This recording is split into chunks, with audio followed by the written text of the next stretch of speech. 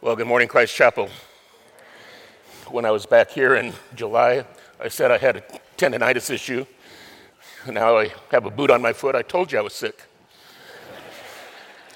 No, it's one of those things. I was in Albany, New York, and heading to a board meeting in upstate New York, and 9 o'clock at night in the airport, heading to get my rental car, and took a step, didn't turn it, didn't fall, didn't trip, just something inside the foot and ankle exploded. And so it's been a crazy couple weeks. So it's good to be here. If you have your Bibles, one of the greatest things I get to hear Pastor Cody do on a weekly basis is to say, open your Bibles. Open your Bibles to Acts chapter 18. Acts chapter 18. If you don't have a Bible with you, there's a pew Bible underneath the pew that you're sitting on, and we're on page 927. Let me add my word of welcome to those of you who are joining us by internet or by live stream. It's a privilege to be a part of Christ Chapel. Making God known is not always an easy assignment, and God's servants are not immune to discouragement. Discouragement is a normal part of life and even of the most seasoned of saints. If you think back with Moses, I love how the Living Bible translates Numbers chapter 11. When Moses and the Lord are having an argument back and forth, and he says, did I give birth to all these kids? He's talking about the children of Israel in the wilderness. He said, are these kids mine? And he's sort of blaming God for putting him in leadership with those people. If you read Job, Job said, I cursed the day I was born. I wish my mom had a miscarriage when I was born because of what he was going through. Elijah, after a great victory on Mount Carmel, flees from Jezebel, the wicked queen of the north, and heads down to a place near Beersheba. And he's got a pity party, and he said, of all the people, I'm alone am left. You know, and he is thinking that he's the only faithful person, and God says, I've got thousands who have not bowed the knee to Baal. David said, God, how long am I going to pray and you're not going to answer me? How long am I going to have to be my own counselor? You know, when you're sitting on both sides of the counseling desk, you know you're in trouble. You know, how are you? Well, I'm not too good, you know. And there's a great session there in Psalm 13. You know, how long do I have to counsel myself, day and night? Even Paul, as we're going to see in this chapter, faced some discouragement. And God steps into those kinds of lives, in our kind of lives, and says, I don't want you to forget, I'm here and I'm helping, I'm working. You may not see it, you may not feel it on the immediate, but God's behind the scenes. A few weeks ago in our series, we saw in Acts chapter 14 that when Paul and Barnabas had preached the gospel to those cities and made disciples, they returned to Lystra and Iconium and to Antioch, strengthening the souls of the disciples, encouraging them to continue in the faith, and saying that through many tribulations, we must enter the kingdom of God. Life is tough, but the kingdom is coming. The second missionary journey was not an easy one, to say the least. And you see a map on the screen and some of the cities that Paul had recently visited. At Philippi, you remember that he and Silas were fastened in stocks and put in the jail. At Thessalonica, he faced a mob-incited riot of men of rabble, which is Pastor Cody's favorite name for a rock band. You were here, you remember that. In Berea, the crowds were so agitated that they sent Paul off to Athens, and Timothy and Silas stayed behind. When he got to Athens, as we saw last week, he mixed it up for the cause of Christ in the marketplace, in the synagogue, on Mars Hill, the Areopagus, with philosophers like the Stoics and the Epicureans, who were self-conflicted and self-contradictory, but Paul preached to them Jesus and the resurrection. The combination of strong resistance, sparse results, strenuous travel, and spiritual warfare brought Paul to a level of discouragement that might even surprise you. In his first letter to the Corinthians that he writes back to Corinth on his third missionary journey, he laments that on his arrival in Corinth, he came in much fear and trembling, according to 1 Corinthians chapter 2. Here is an apostle who's been through the ringer. When he writes his second letter to the Corinthians, he rehearses his experiences. Now listen, we don't often think about this with Paul, but listen to it carefully. It's not in your notes. Just let me read it for you. He's defending his ministry to the Corinthians who had challenged his authority as an apostle. So he has a little bit of tongue-in-cheek. He says, are they servants of Christ? I'm a better one. I'm talking like a madman with far greater labors and far more imprisonments, with countless beatings and often near death. Listen to him. 5 times I received at the hands of the Jews the 40 lashes minus 1. 3 times I was beaten with rods. Once I was stoned with rocks. 3 times I was shipwrecked. A night and a day I was adrift at sea, on frequent journeys and frequent dangers from rivers, dangers from robbers, danger from my own people, danger from the Gentiles, danger in the city, danger in the wilderness, danger at sea, danger from false brothers, in toil and hardship, through many sleepless nights, in hunger and thirst, often without food, in cold and exposure. And apart from these other things, there's the daily pressure of my anxiety for all the churches. I love that last statement, because it's one thing to deal with the ravenous wolves of the culture. It's another to deal with the stinky sheep within the fold. Paul sort of says, and besides all of that, I worry about you all. That was Paul's experience. And you remember he was called to carry the name of Christ to the Gentiles, to kings, and to other peoples of Israel, and to suffer for the name of Christ. And that he did. When we come to Acts chapter 18, where we find Paul in Corinth, we're introduced to a theme that lies behind the text but all over the text, and that's the theme of God's providence. Providence. Providence can be defined as God's powerful sovereignty. It refers to how God works in unexpected or unseen ways by which to encourage and embolden his servants, as well as to accomplish his ministry in the world. Providence comes from the Latin root pro, meaning before, and vidar, which means to see. And in essence, if God sees it before, if God sees it, he sees to it. And it means he will take care of it. He'll supply what's needed. In Genesis, when Abraham was asked to, as a test to sacrifice Isaac on the altar, and just as he's ready to plunge the knife into his son, God stops him. There's a ram caught in a thicket. And then God says, God himself will provide, which is interesting in Hebrew, God will see to it. In other words, God will do it. See, there's a difference between providence and miracle. The miraculous happens when God suspends the laws of nature to intervene beyond human possibility or involvement. But providence is God's supernatural governance of the natural phenomena and human activity in order to accomplish his will in this world. The doctrine of God's providence teaches that God orders everything in the universe according to his sovereign will to display his own glory. Everything happens for a reason, both the big things, the small things, good things, and evil things.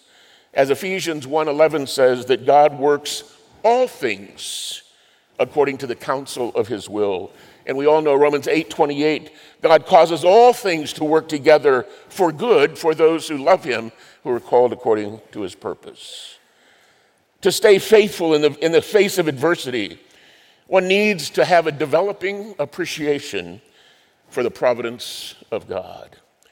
We'll see it in our passage today in Acts chapter 18, how God orchestrates a convergence of place, people, and political policies even to facilitate the mission of the church in order to take the gospel to the world.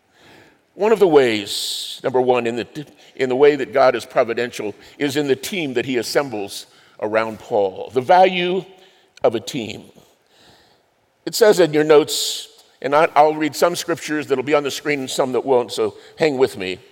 Paul left Athens and went to Corinth. I just want to stop right there. He left Athens and went to Corinth. That's no small statement. Why, when he was depleted and discouraged, would God send Paul to Corinth, of all places? The unseemly Las Vegas or Amsterdam of his day. What an unexpected place God asked Paul to make him known. The context of Corinth, before we give you the statement there, in the context of Corinth, Athens was the intellectual capital of the world. Corinth was the immorality capital of the time. Athens was known for its education, Corinth for its entertainment. If there was a root sin that bothered the Athenians, it was their pride of what they thought they knew. The root sin, obviously, in Corinth was the lust of the flesh.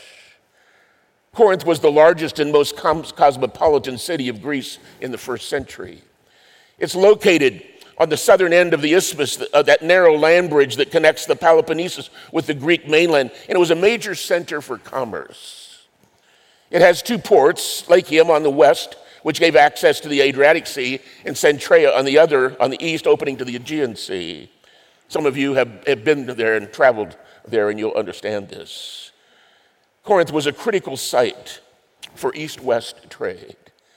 Ironically, 500 to 700 BC, before Christ, centuries before Christ, they thought of how could they cut a path through that narrow land bridge in order to allow access between the Adriatic and the Aegean Sea. It was thought about, it was conceived, it was even designed, but that channel never got cut out for all kinds of reasons until 1883. It's called the Corinthian Canal. Unfortunately, because of the limestone and the construction, it opens and closes because of landslides, and this past year it was closed for a while. It was open for a brief time during the summer. I understand it's going to be closed again for the fall. Like all maritime ports, it attracted its share of the undesirables. And Corinth became the crossroads of corruption. As if accentuating their sinfulness, there was a temple to Aphrodite, celebrating the Greek goddess of love, perched high above Corinth on a hill that's called Acro, or Mount Corinth. It's a 1,900-foot hill that dominated the city from its perimeter. One record says that at one time, catch this, just so you understand the atmosphere that God sent Paul into, there were 10,000 temple prostitutes at the temple of Aphrodite. Corinth was a cesspool of corruption. Even its name became symbolic of sinfulness. Among the Greeks, the word translated to live like a Corinthian was a verb that meant simply to be immoral. How would God make himself known in such an unexpected place? The providence of God is seen especially in this as the way he builds a team around the Apostle Paul, the value of a team. The players on Paul's team, just listen to this passage. And he found there at Corinth, he just happened to find a Jew named Aquila, a native of Pontus, recently come from Italy with his wife Priscilla, because Claudius had commanded all the Jews to leave Rome, and he went to see them, and because he was of the same trade, he stayed with them and worked, and they were tent makers by trade. And he reasoned, Pastor Cody talked about these words last time, he dialogued in the synagogue every Sabbath and tried to persuade with passion both Jews and Gentiles. Now, with the players on Paul's team, how did God work providentially to pull some team members to Paul that would one day be very valuable to the ministry? Well, it just so happened, quote, quote, there was an edict of the Emperor Claudius in AD 49, just 2 years before Paul gets to Corinth. He issued a decree to expel the Jewish community from Rome, and according to Suetonius, a first century Roman historian, the Jewish community got in conflict with the Jewish Christians, as was fairly much of a habit in those early days, because they followed somebody named Christus, spelled with an E, which is their way of spelling Christ. Because as we know in Acts chapter 2, there were people from Rome that came to the day of Pentecost. That message got taken back to Rome, and there was a church that began in Rome that Paul never got to visit until he ended up in prison. And he writes that book to Romans saying, someday I hope to come see you. God in his providence had Jewish Christians in Rome. God in his providence caused Claudius to say, let's get them out of here. And he kicked the Jews out, and they just happened, this couple came to Corinth right in time for Paul to arrive. Now, here's what's fun about this, is that Aquila and Priscilla, this is a power couple. They play a key role in Paul's ministry at Corinth, at Ephesus, and then back to Rome after the edict is let go a few years later. But watch this. They just happen to be of the same heritage, Jewish heritage. They were already believers, or Acts would have told us about their conversion. They were experienced travelers. They went from Rome to Corinth to Ephesus to Rome. And they just happened to have the skill of tent making, which just happened to be Paul's skill as well. You'd almost think God was in charge. But this couple became so valuable that they traveled with him. Their home became a house church, as we find later. And they later returned to Rome because he greets them in that letter, because Claudius dies in about AD 55. So just a few years later, the edict is no longer in effect. So here is this couple that goes from Rome to Corinth, travels with Paul to Ephesus. They go back to Rome, and at each place they have a strategic part in the ministry of the Apostle Paul. Then comes Silas and Timothy. They had been stationed back at Thessalonica. They sent Paul on to Athens. Now they come and they bring, according to Philippians, they bring a gift. And Paul no longer has to work as a tent maker because they bring a gift from Philippi that no other church, Paul says, participated quite like the Philippians. And that gift from Philippi allowed Paul to give himself without hesitation to the ministry of the word. See, with the value of a team, let me give you a principle of application. Find a group of faithful people with whom you can live the Christian life and encourage one another. Find a group of people, a home group, a small group that you can find who are people that will walk the life of Christ with you and encourage you to love and good works. See, that's the value of a small group of people. My philosophy in leadership when I came into leadership at Dallas Seminary was to find a group of leaders I could love and live with and have fun with the rest of my life as God would have it. We had a long time of a team that stayed together and is still together with some, additions and things like that. The beauty of a church like this, that some of you have been around a long time, and we've only been here 16, 17 years, but some of you have been here for 40-some years. A group of people, faithful, stay together, grow together, encourage one another. Part of the providential work of God behind the scenes is to put people together in a team of ministry that will have great effect. Don't miss that opportunity. Number two, a second reason of God's providence is that he wanted Paul to understand that it wasn't all dependent upon him. God was working, but the importance of decisions that are individual. Our response to the message of Christ is the most important decision of our life. And therefore, the second application, as you'll see in your notes, is to understand the justice that lies behind the message of God's grace in the person and work of Christ. Understand the justice that lies behind the message. When Paul has Silas and Timothy come, it says that Paul was occupied intensely. He was intensely absorbed with the word, there in verse 5, testifying to the Jews that Jesus was the Christ, that the Christ, the Messiah, just happens to be Jesus. They opposed him and they reviled him, which is the word for blasphemy. And he shook out his garments and he said to them, "Your blood be on your own heads. I'm innocent. From now on, I'm going to the Gentiles." Now that seems a little abrupt, but it has its pattern back in the Gospels with Jesus. Because a decision when confronted with the gospel is the most important decision you can make. And there's both justice and grace at work. Justice is that God has to condemn and judge sin, graces that God has worked in such a way to satisfy his justice in Christ that he can offer grace and mercy to the sinner.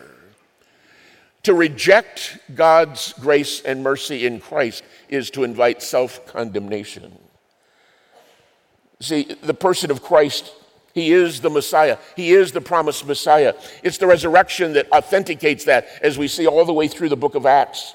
But there's a problem of self-condemnation when one rejects that message. There's a principle that you need to catch, and that is this, that you and I can never be credited with our salvation. In other words, it's not of works. There is no merit. We are not righteous in and of ourselves. You and I can never be credited with our salvation, but God also can never be charged with our condemnation.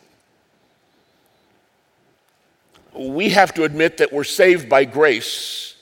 The person who rejects that has to admit that they are self-condemned because they have not believed. Powerful verse for that is John chapter 3 and verse 18. He says, whoever believes in him is not condemned, but whoever does not believe is condemned already. Why? Because he has not believed in the name of the only Son of God. See, people who reject the truth bear responsibility for their own judgment. Throughout the Old Testament, there were visible signs of uprooting a plant or burying a sash by the river Euphrates, like Jeremiah did, or lying on his side like Ezekiel did, and things like that. There were visual aids that projected what it meant for people to come under judgment. And like that, you have in this text, where Paul, like the Old Testament prophets, says, I shake out my garments. It's a figurative expression that I'm basically shaking out the garments. Whatever judgment you deserved is now you're pouring it on your own head.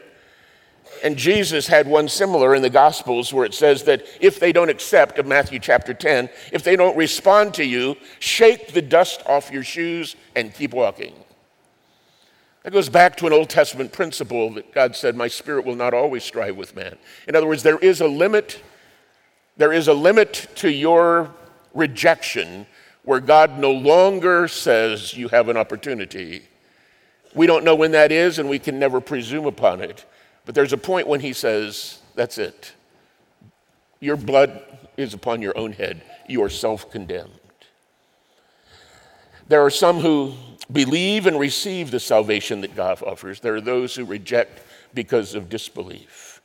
I love the principle that you and I ought to remember in our witnessing, and that is, even though some don't, doesn't mean others won't. Just because some don't believe doesn't mean others won't believe. And here we have that same thing right here in Acts chapter 18. Look at verses 7 and 8. He left there and he went to the house of a man named Titius Justus, who was a worshiper of God, and his house was next door to the synagogue. Now watch this juxtaposition. Here's the synagogue of the Jews in which Paul is ministering. Here next door is the house of a guy who comes to faith. He's a worshiper. He's probably a Gentile. He comes to faith. And Crispus, who is the ruler of the synagogue, somehow, some way comes to Christ and believes in the Lord with all of his house. And many of the Corinthians, hearing Paul, believed and were baptized. Now here in the cesspool of the culture of Corinth, here is a guy who's living next door to the Jews who don't believe that Jesus is the Messiah as a rule. He comes to faith. Somehow, either through his influence or God's providence in Paul's ministry, you have Crispus, the ruler of the synagogue. I mean, that's like the pastor of the wrong church, who comes to faith, as well as some other Corinthians, and there's belief, and there's households that are coming to Christ, and there's people who are being baptized. God's at work in the city of Corinth. In that unexpected city, you have Titius Justus, you have Crispus. A little later, we'll find that Sosthenes all come to faith. And ironically, when Paul writes to the Corinthians, he mentions Crispus as one of the guys that he baptized, and a guy by the name of Gaius.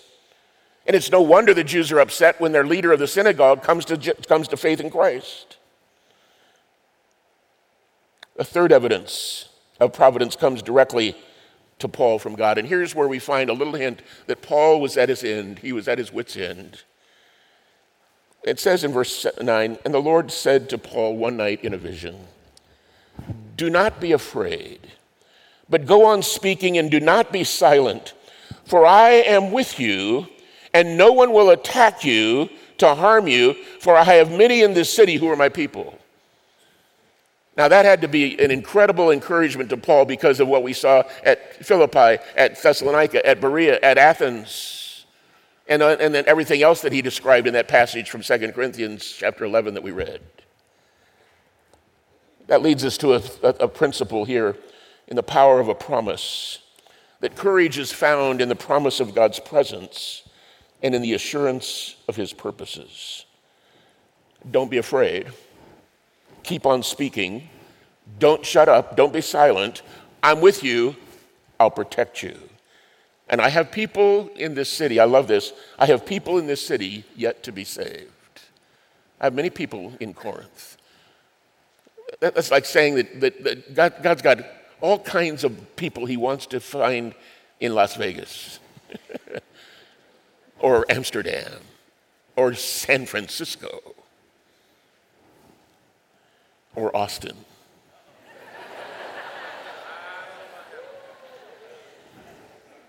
See, God's providence is at work because God is present. Listen to Jeremiah. It says, "Then the Lord said to me, 'You have seen well, for I am watching over my word to perform it.'" Echoes, there's a Deuteronomy passage, "Be strong and courageous, don't fear and dread of them, for it is the Lord your God who goes with you, and he will not leave you or forsake you."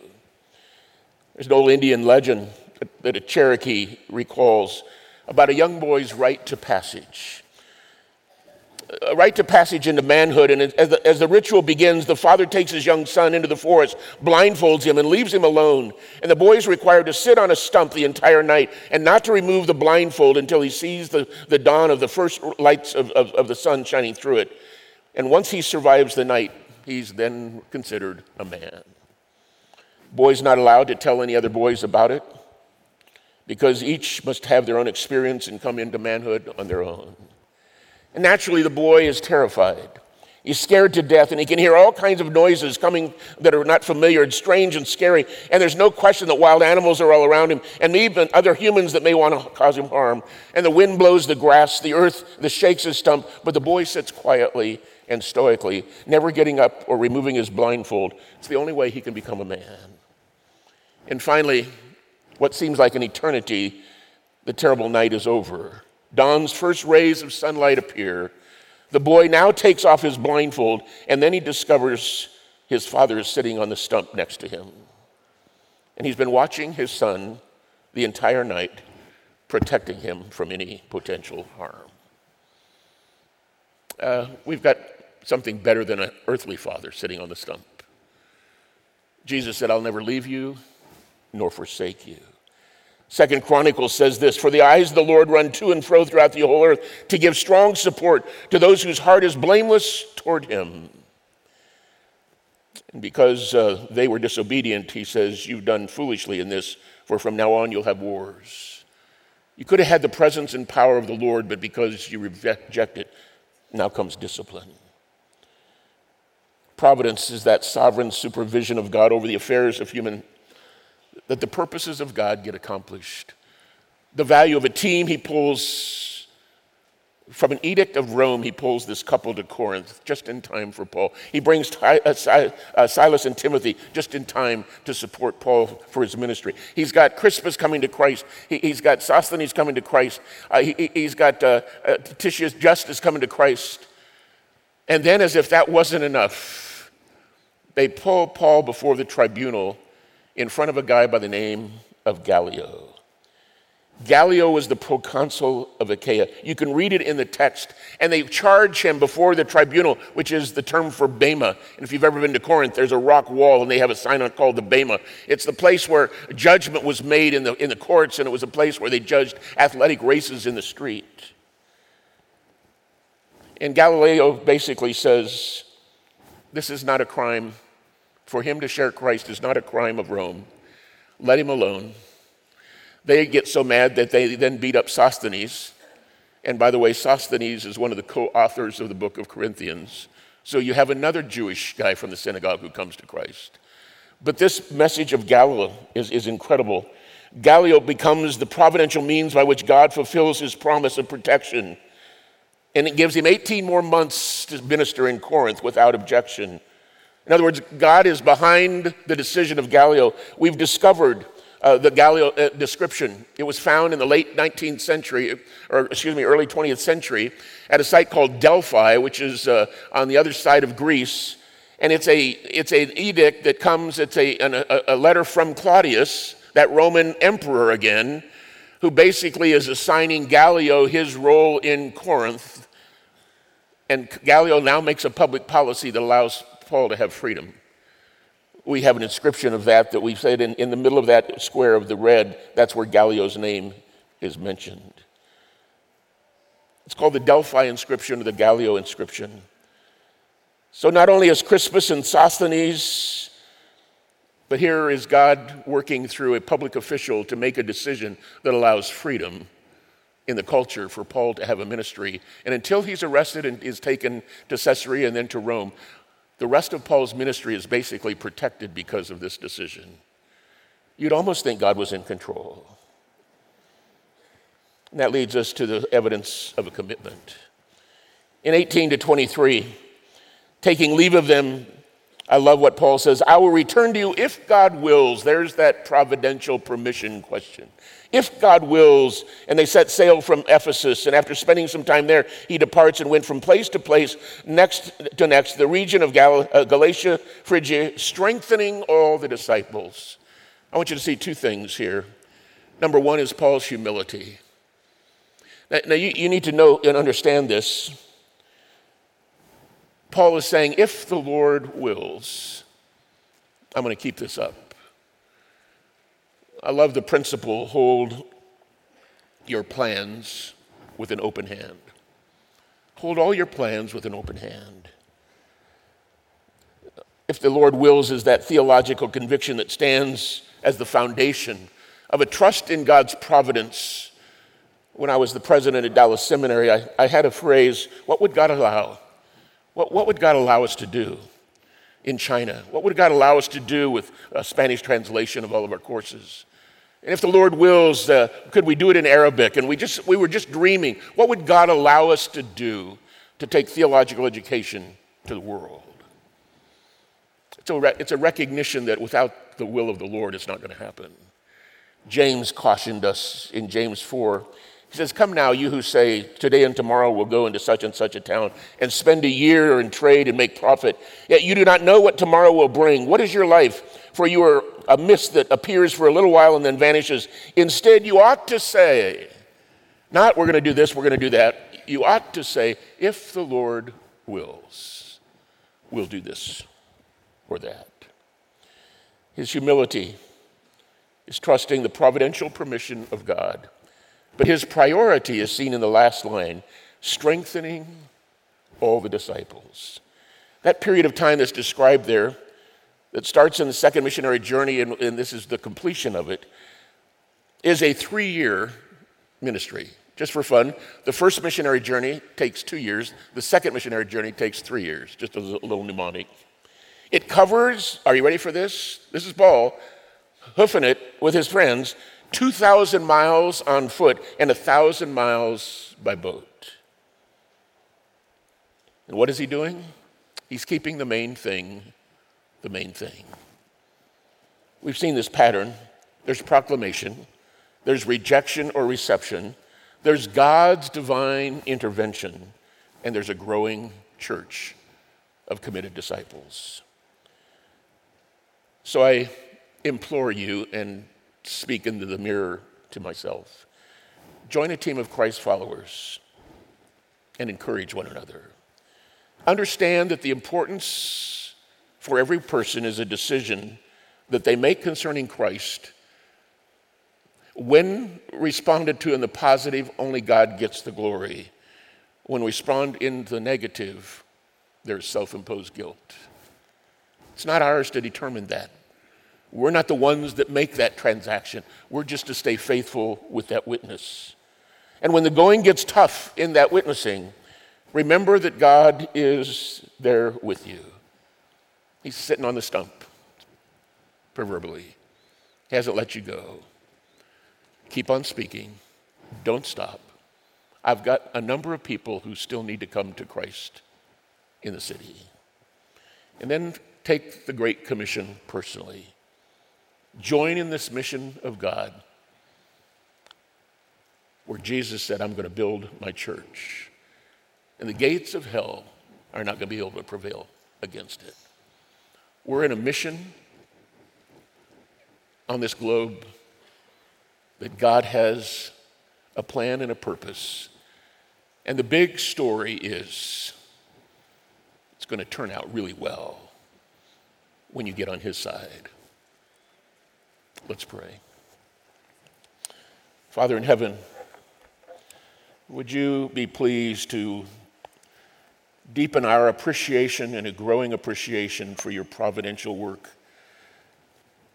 Even if there's no suspension of natural law, you're at work in the little things of our lives, opening up opportunities, granting conversations, putting people in places, accomplishing your purposes. Because you are here. As we saw last week, you're not very far away from anybody. And you ask all people to repent. Because one day there is a day of judgment. But today is an opportunity to respond in faith. Keep us faithful. Encourage us. Strengthen us. Deepen our commitment. And expand our vision for what you want to do in this world. We ask in Jesus' name. Amen.